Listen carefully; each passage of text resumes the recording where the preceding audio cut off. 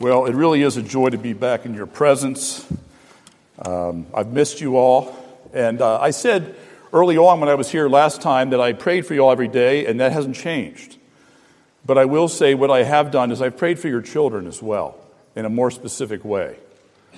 And I don't mean just the sweet ones that are here this morning and to our new addition, Priscilla, but I mean for those who are not attending worship somewhere and who may be far away, that the Lord might change their hearts. And the Lord is good, and we'll see what he does. So we'll look to the Lord as we pray for our children. So I love you all. It's good to be with you again. Let me pray for our time in God's word. Not to us, O Lord, not to us, but to your name give glory, for the sake of your steadfast love and your faithfulness. Father, we ask now as we hear your word and read your word, that we would see your glory, that we would give you the right honor due to your glory, particularly in your Son, Jesus Christ, and that we might know your steadfast love and your wonderful faithfulness, even to us now. We pray this in Jesus' name. Amen. If you would, please turn to God's word, Hebrews chapter 10. I'm only going to read a portion of chapter 10 and speak to a portion of chapter 10 today. I'll read from verses 1 until verse 25. That's on me. It's not on Todd or the leadership here. It's on me. So if you would, please turn to Hebrews 10, beginning with verse 1. For since the law has but a shadow of the things to come, instead of the true form of these realities, it can never, by the same sacrifices that are continually offered every year, make perfect those who draw near. Otherwise, would they not have ceased to be offered, since the worshippers, having once been cleansed, would no longer have any consciousness of sins? But in these sacrifices there is a reminder of sins every year, for it is impossible for the blood of bulls and goats to take away sins. Consequently, when Christ came into the world, he said, "Sacrifices and offerings you have not desired, but a body you have prepared for me. In burnt offerings and sin offerings you have taken no pleasure." Then I said, "Behold, I have come to do your will, O God, as it is written of me in the scroll of the book." When he said above, "You have neither desired nor taken pleasure in sacrifices and offerings and burnt offerings and sin offerings, these are offered according to the law." Then he added, "Behold, I have come to do your will." He does away with the first in order to establish the second. And by that will we have been sanctified through the offering of the blood of Jesus Christ once for all. And every priest stands daily at his service, offering repeatedly the same sacrifices, which can never take away sins. But when Christ had offered for all time a single sacrifice for sins, he sat down at the right hand of God, waiting from that time until his enemies should be made a footstool for his feet. For by a single offering he has perfected for all time those who are being sanctified. And the Holy Spirit also bears witness to us, for after saying, "This is the covenant that I will make with them after those days, declares the Lord, I will put my laws on their hearts and write them on their minds." Then he adds, "I will remember their sins and their lawless deeds no more. Where there is forgiveness of these, there is no longer any offering of sin." Therefore, brothers, since we have confidence to enter the holy places by the blood of Jesus, by the new and living way that he opened for us through the curtain, that is, through his flesh, and since we have a great high priest over the house of God, let us draw near with a true heart and full assurance of faith, with our hearts sprinkled clean from an evil conscience, and our bodies washed with pure water. Let us hold fast the confession of our hope without wavering, for he who promised is faithful. And let us consider how to stir up one another to love and good works, not neglecting to meet together, as is the habit of some, but encouraging one another, and all the more as you see the day drawing near. As we, in the past, have studied the book of Hebrews, you probably remember some of the situations going on there. There is a group of people the writer is addressing. We do not know who the writer is, But it's obvious that the writer has an incredible knowledge of the Old Testament and a correct knowledge of the Old Testament, particularly in the light of the resurrection of Christ, in the person and work of Christ. And the best information that I've seen, I think that is out there, is that this group was probably associated with a Dead Sea Scroll sect. They were part of Judaism, and they may have been converted to Christianity, but they had some baggage. They had some theological baggage that needed to be discarded and that was affecting them. They believed that there would be a messianic king that would come, and that there would be another person who was a messianic priest, and he would come, and he'd be over the king. The priest would be over the king. And both these groups, all of this would be under the Archangel Michael. Now, to us, that sounds totally crazy and totally foreign. And it should. They were so far off. Somehow they had come to Christ, and yet they were very confused. And yet every Lord's Day when we come, and really every time we come before the Word of God, there's something else that needs to be corrected in our thinking, to be honed that is more in line with the reality of what the Scriptures teach. And so we may not be this far away as these hearers were, but wherever we are today, even myself, and I don't lift myself up, I'm saying I've got to do this too. There needs to be a honing and a rethinking and a clarified understanding of who Christ is. And what's interesting, what does he do in his addressing? What does the writer do in trying to fix the problem? He addresses the things that they think they know so well. He talks about the prophets. He talks about Jesus' authority, way greater than the angels. He talks about Moses. He talks about the Levitical priesthood, because those are the things where the people were confused. And so when we come to a book of the Bible, we don't know who the author is, and we don't know absolutely definitively who his audience is. There is solid knowledge for us to understand from it anyway. When I was living with my parents before I was married, my father had a friend who did home improvements. And my father wanted to increase the security of his home, so he asked his friend to put in a deadbolt lock. And I happened to be there that day, and I didn't even know that he was coming, but I sat there and I watched him. I watched him put in a deadbolt lock. He had great skill. He was very efficient, loved what he was doing. Watched him use his chisel to cut out for the plate for the deadbolt. I saw him drill the holes to put the mechanism in. And I just happened to be there, and there was solid knowledge. I got to learn how to put in a deadbolt. Years later, my wife and I bought our first home. It was a townhouse, and we needed a deadbolt. I knew how to put a deadbolt in. I don't know how to do much, but I can put a deadbolt in. And so there was something solid that I learned, even though I didn't know necessarily the context of why my dad had asked this man to come, or even what a deadbolt did or was initially.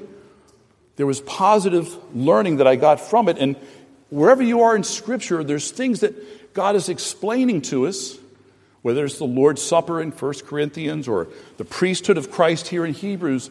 There's solid teaching for us to understand. It doesn't mean that there's not, we shouldn't keep growing in understanding to know the context of God's Word. But we also need to know that God is expounding on Christ throughout the New Testament, one way or the other. And so the title of this sermon is Essential Clear Thinking. And what I'd like to look at this morning in this passage, just briefly, are just two things I want to look at. The first one is I want us to consider the sacrifices that the writer talks about. The sacrifices that the writer talks about. And secondly, the priesthood of Christ. The priesthood of Christ. First, we look at the sacrifices. We see this in verses 1 to 4, the beginning of verse 6, and the beginning of verse 8. For since the law has but a shadow of the good things to come, instead of the true form of these realities, it can never, by the same sacrifices that are continually offered every year, make perfect those who draw near. Otherwise, would they not have ceased to be offered, since the worshippers, once being cleansed, would no longer have any consciousness of sins? But in these sacrifices there is a reminder of sins every year, for it is impossible for the blood of bulls and goats to take away sins. Or the first part of verse 6, in burnt offerings and sin offerings you have taken no pleasure. And then the beginning of verse 8, When he said above, you have neither desired nor taken pleasure in sacrifices and offerings and burnt offerings and sin offerings, these are offered according to the law. That this whole sacrificial system with the bulls and the goats that were offered up according to the word of God, according to the command of God, were there for a purpose, but not to take away sin. Not to take away sin in such a way that we could draw near to God. Think about it for a second. There's no comparison to take the animal of a bull or a goat and trade it in for a human soul. There's no equity there. There's no equality there. When I was here, before I left the Warrington area, I went to this coffee shop in the Plains that also doubles as a bike shop. And I asked the owner, I said, I got a Schwinn. I have a 1972 Schwinn Continental. What do you think? He says, well, is it sentimental value? I said, well, kind of. He said, otherwise, don't worry about it. I think put it in the dump. And I was a little surprised, but he's got all these fancy bikes in there. And my bike's in horrible condition. It's been sitting for, 30 years or whatever. But for me to offer that to him and say, look, can we just do a straight up trade? I'll give you my Continental for one of these bikes on the shelf. It costs like $2,000, $3,000. It's like, it's crazy. There's no comparison. But let's say I took it to the local Rolls Royce dealer and I said, hey, I got a Schwinn Continental from 1972. Can I trade this in on a new Rolls Royce? Are you crazy? There's no comparison. Even in the Old Testament, what does it say? Eye for an eye, tooth for a tooth. That the dignity of the animal had nothing in comparison with the dignity of man who was created after God's image. There's no comparison. And so there's no surprise that the blood of bulls and goats couldn't take away sin. It wasn't equal to the glory that God had made man. Well, let's see if we can find a man to take the punishment. From the history of man since the fall of Adam to today, till the future, every man is ruined. Every man is a sinner. All of the qualifications of the bulls and goats without spot or blemish. And every one of us since the fall of Adam has the blot and blemish of sin. A sinful nature that even as God's people is being renewed even to greater glory now and will be finalized in heaven. And so it's no surprise that the blood of bulls and goats wouldn't do this, but you have to say, but wait a minute, God said to. And things happened. When David offered the sacrifice that we heard about when Kevin read 2 Samuel 24. God gives us these pictures in the Old Testament about how sacrifice quenches or calms God's wrath in certain situations. But that wouldn't save a man for eternity. That wouldn't purchase him entrance into heaven.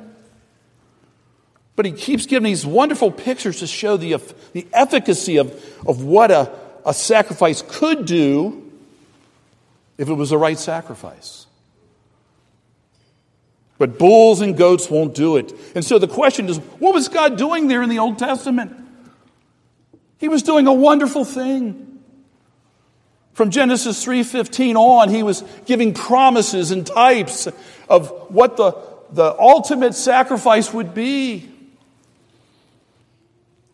Think about all the time and energy God did as he worked with man from the fall and calls Abraham and Jacob, and he gives them all his words so that Israel was a light to the nations with no comparison to anybody else in the world. He was priming them for the coming of Christ. He was priming them for the Messiah to come. So that the sacrifices, as they did them over and over and over again, rather than helping them and giving them a clean conscience, just reminded them that they're sinners. But at the same time, they pointed forward to the ultimate sacrifice, the sacrifice that would take away sins, that would cleanse our conscience, that would give us new life. And I just want to pause in one application here and say, we should just marvel at God's patience throughout the Old Testament in the history of mankind, that he would bear with Israel and their sins and continue to give them light and continue to give them light and to continue to give them light. All the pointers to the one who would come, the Messiah, not just of Israel, but of the world. I've just come to appreciate his great love and kindness for the light that he gives us in the Old Testament.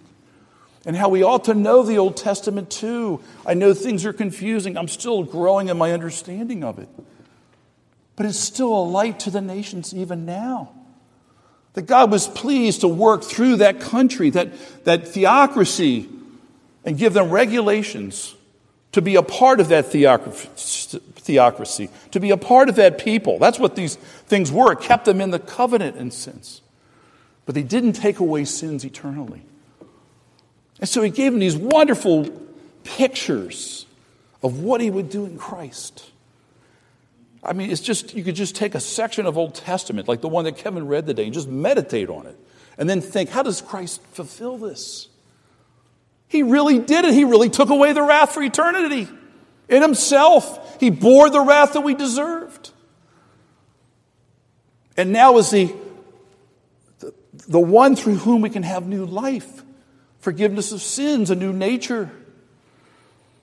And to come back to God, that we can have confidence now where we couldn't before. It's like, I got to offer another sacrifice, another sacrifice. It's all done. It's finished. And I think I've said to you before, I know some of you may have had a series of operations. You've had an accident or an illness where you have to keep having re-up the operations, or you have something where you have physical therapy. My wife just started doing physical therapy. Hopefully she'll be done with it at some point, but you want to be done. And yet as they offered these bulls and goats constantly, it was a reminder, this is not the solution. It's not finished. It's not finished. So there's that inadequacy of the sacrifices, but then it points to a better sacrifice. A better sacrifice, verses 5 to 6.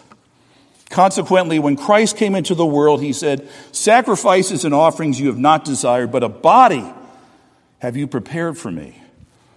In burnt offerings and sin offerings you have taken no pleasure. Then I said, behold, I have come to do your will, O God, as it is written of me in the scroll of the book. Again, at this point, I feel like we should just pause and bow in worship as we understand what this is saying. Kevin spoke in his prayer about a trip that my wife and I just took. We took a 2-week trip. We drove to Memphis. While I was at Memphis, I would walk across the Mississippi, get some exercise to the other side, to Arkansas and back. We did that like 3 days in a row with my daughter. Great time. I could see the skyline of Memphis, including the pyramid. Not the pyramids, but, they had their own pyramid there in Memphis. And it was a great time with my kids just to do that, but to see the beauty of the Mississippi and the trains going alongside me as I would cross the Mississippi and the barges coming down the Mississippi. And then we flew after a couple-day delay because some airline didn't have all their flights going. We got a delay and finally got out to California. As soon as I come out of the airport, there's a mountain. I'm like, man, this is really cool. The weather is really wonderful. While we were there, my son took us to Joshua Tree up in the mountains. And it was beautiful, just beautiful scenery. A lot of windmills out there, too. And then also we went to the beaches. We went down to Laguna Beach, went to Manhattan Beach, had dinner looking at the sunset on the Pacific Ocean. Beautiful, beautiful, beautiful. And then what do? I come back here, and I get to see the leaves changing. The beauty of the leaves changing now around us. People pay, when there's certain art exhibits in art museums, they go and line up to go see them. People are lining up to go on the Blue Ridge Parkway to see the beauty of the leaves. This is God's work. All of this is God's doing. All the beautiful things we saw were God's doing. Incredible, incredible beauty throughout our time. And to think that the one who created these things and for whom they were made, who for a while was like the Father and the Holy Spirit without a body, that he would come and take on human flesh to be the perfect sacrifice for our sins. I've come to love these words, particularly in Colossians, the book of Colossians 1:15. Speaking of Jesus, he is the image of the invisible God, the firstborn of all creation. For by him all things were created in heaven and on earth, visible and invisible, whether thrones or dominions or rulers or authorities, all things were created through him and for him. And he is before all things, and in him all things hold together. This is the second person of the Trinity, equal with the Father and the Son as God, and the Holy Spirit as God, who had enjoyed eternal bliss and love and fellowship with one another, the Father and the Son and the Holy Spirit. And he would come and be made lower than the angels for a while, that he might save a people for himself. That he would be the perfect sacrifice. Because as we looked at the mass of humanity over the course of history after the fall, there's no one who could pay it. No perfect sacrifice, all damaged goods. But God so loved the world, he gave his Son. We sang in the hymn. That's why I had this open hymnal here. I just love this. I love this last verse of "When I survey the wondrous cross," where the whole realm of nature mine. It's not. It's Christ's. He made it. It was for him. That were a present far too small. Think about that. Everything we've ever enjoyed, the beauty and the wonder, the goodness, that were a present far too small. Love so amazing, so divine. Second person of the Trinity. Demands my soul, my life, my all. Aren't those wonderful words? If I can say this, crazy words. This is who our Christ is. And this is why it's so glorious that God has done it. As Todd said, it's all been done for us. In a short while, we'll be part of a meal that God has established for us. When the Levitical priesthood had to do the sacrifices over and over again, they had one remembrance: sin, sin, sin, sin, sin, sin, sin. When we come to the table, this is my body broken for you. This is my blood of the new covenant for you. Remember these things. And much of the Christian life as we grow is just worship. It's just, thank you, Lord. Thank you. Thank you for your kindness. Thank you for your great love. And it's for us to grow in our appreciation and enjoyment of those things, to wonder at his love, which will never change, as I told the children, and hopefully you were listening. It will never change. You know, it's hard in relationships. Sometimes we get stuck. You know, sadly, even in marriages, we get stuck. It's hard to move on. But by God's grace, we confess our sins, we ask forgiveness, we're reconciled, and we move on to greater joys together. And that's true with one another in the body of Christ. But he never changes. He'll never change his love. He ever lives to intercede. As Todd said, as Spurgeon said, God desires to forgive more than we would desire to sin. Is that what it was at the time? Yeah. To take that in, you know, it might seem, in some sense, it might say, oh, okay, it's just a little trite saying of Spurgeon. No. That's the reality. When you measure the love of God for us in Christ, it is an incredible, incredible measure of love. And so let me just encourage you as a way of application to take time to think about that. Take time to think about the significance of Christ taking on human flesh, that he left glory to be humiliated for a time, lower than the angels, but to return to glory because he had a heavenly mission. So I'll make this next point shorter, and that's the priesthood of Christ, the difference of the priesthood of Christ and the priesthood of the Levitical priesthood. Verses 11 to 14 and verse 18. And every priest stands daily at his service, offering repeatedly the same sacrifices which can never take away sins. But when Christ had offered for a single sacrifice for sins, he sat down at the right hand of God, waiting from that time until his enemies should be made a footstool for his feet. For by a single offering he has perfected for all time those who are being sanctified. And then verse 18, where there is forgiveness of these, there is no longer any offering for sin. This audience that the writer is writing to was looking for the reinstatement of the Levitical priesthood, where there would be continual sacrifices. You have to say, what were you thinking? What else do you think you can do that God has already done? It's finished. Done. And just as the plague went away when David offered the sacrifice in our Old Testament reading, it was done in Christ when he was offered up on the cross. Hallelujah, what a Savior. Never to be repeated, only to be received by faith. Only to be received by faith. The last comment I'll make in regards to the passage here, Jesus is sitting at the right hand of the Father because his work as a propitiation for our sins has been completed.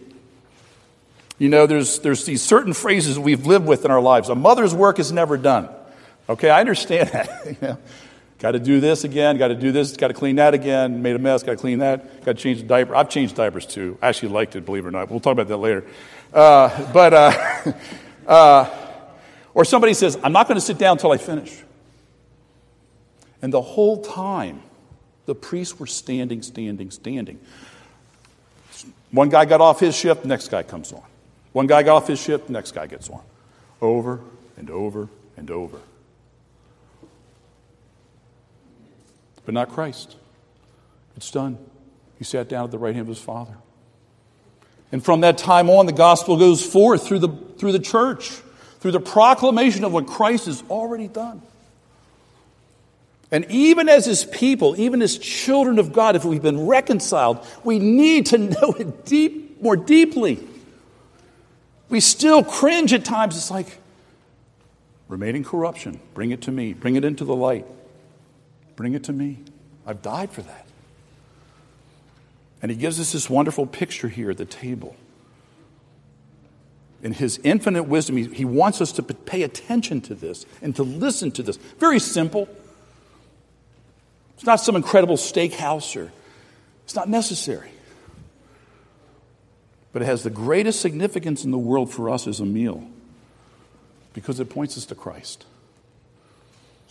And so let the Word of God cleanse us. Let the Word of God cleanse our thinking and have a tighter picture of who Christ is. That's what the writer is doing as a great pastor too.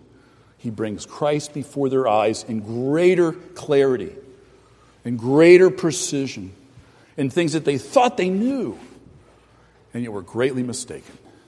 Let's pray.